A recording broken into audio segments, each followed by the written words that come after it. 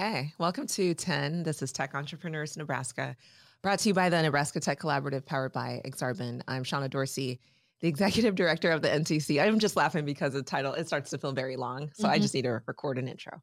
That's next step 2. But anyway, I'm here without a co-host today, but special guest. Ameshia Doll.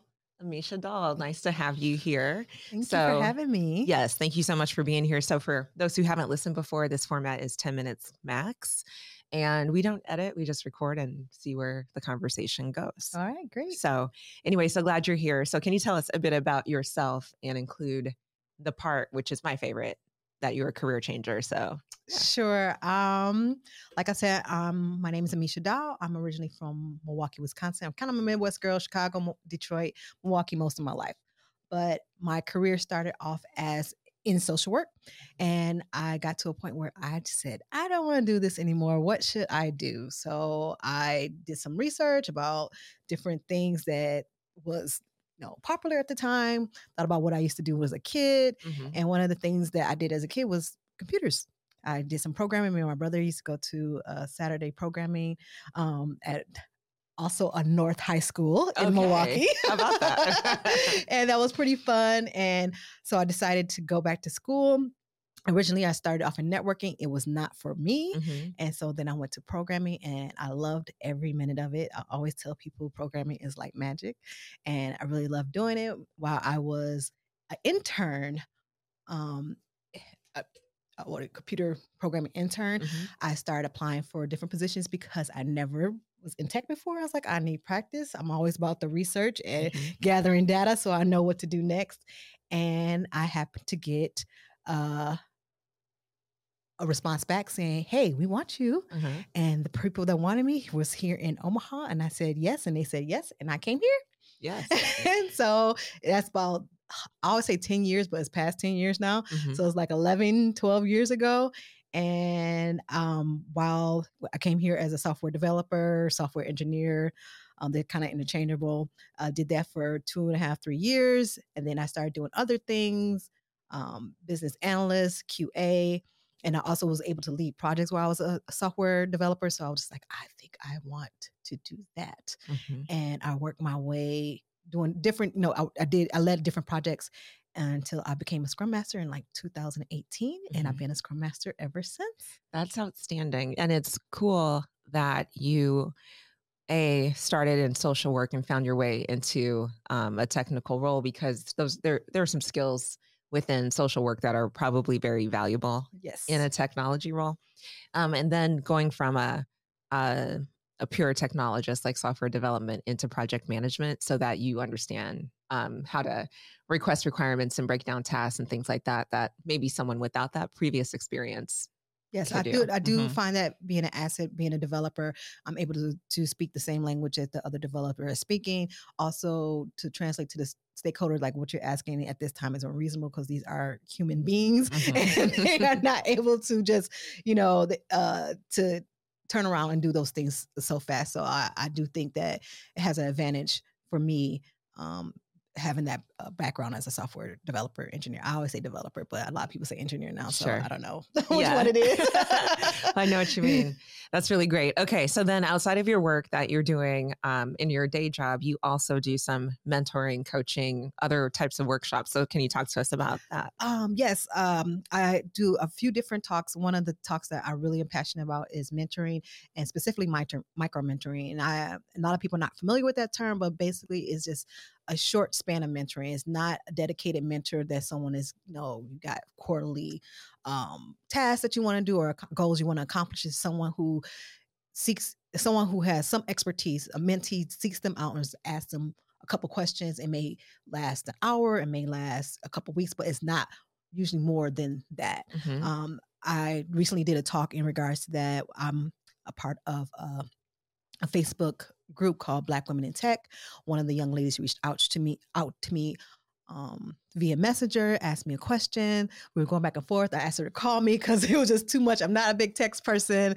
I might screens all day, so I'd rather have a conversation. Talked for about 20 minutes, and she was in between jobs, and just that 20-minute talk help her change her mindset. She now is working for Cisco. She's doing very, very well. Wow. Yeah. So we started talking like December of 2022, and March of 2023, she had a new job. That's great. Making six figures, and it's the first time, and it's like that's life changing for people. Yeah, and it's cool too because sometimes when people think about mentoring, they think about the traditional like lifetime, forever type of engagement. Right.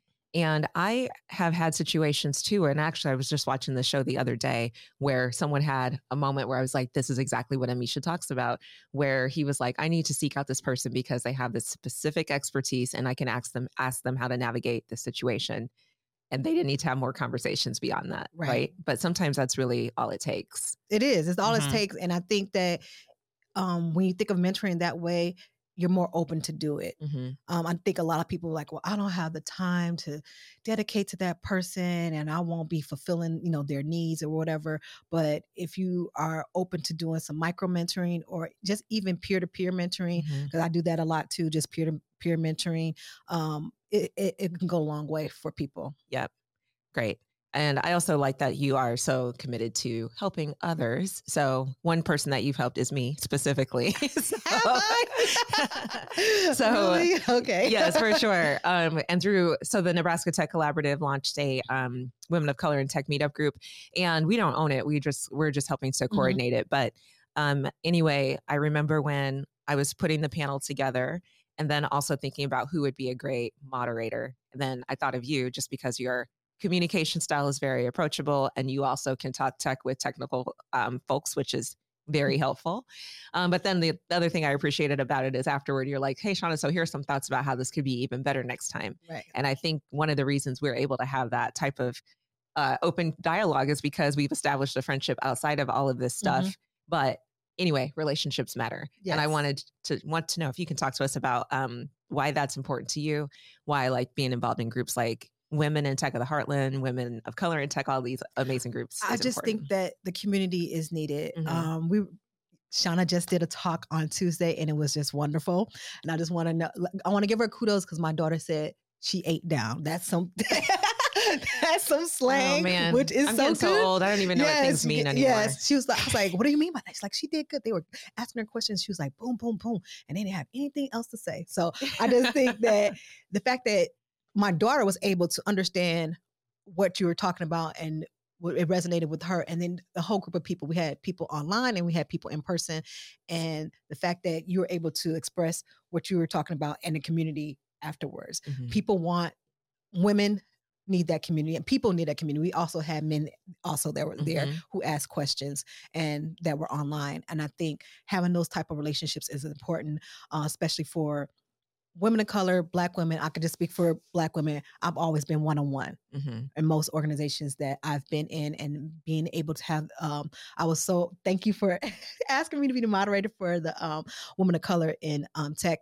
I think that is just so important because it shows community and that you're not one-on-one and that there are so many other people that are there to support you and want to see you succeed. Right. And I feel like sometimes without seeing that, it can become lonely and challenging. Definitely. And then you just feel like you can't relate to people as well. And it's, it does really matter. Representation matters so much. And so I really agree with that. I had another point and I lost it. So let's, I'll come back to it if I remember. But one thing that we're working to do on each of these podcasts is to ask if there's anything that you would leave the tech community with, or tech entrepreneurship community, any of those in Nebraska, what would that be? I would, representation matters, leadership matters more. So I really do think there need to be more women of color, people of color in leadership positions. A lot of those positions are predominantly held by white males, and we need diversity of thought to make that technology even better, because everybody doesn't think that the same way, and having that diversity, I think, really will help move tech forward. Love that. And I do think that one of the ways that we can get there as Nebraskans is to definitely support diverse entrepreneurs, right? Yes. Because if they can actually start to grow companies and create more diversity within companies, but also in our more traditional established companies as well. So just continue to work that out. I agree. Well, thank you for being with us. Thank you for having me. It was great. Yeah, so fun.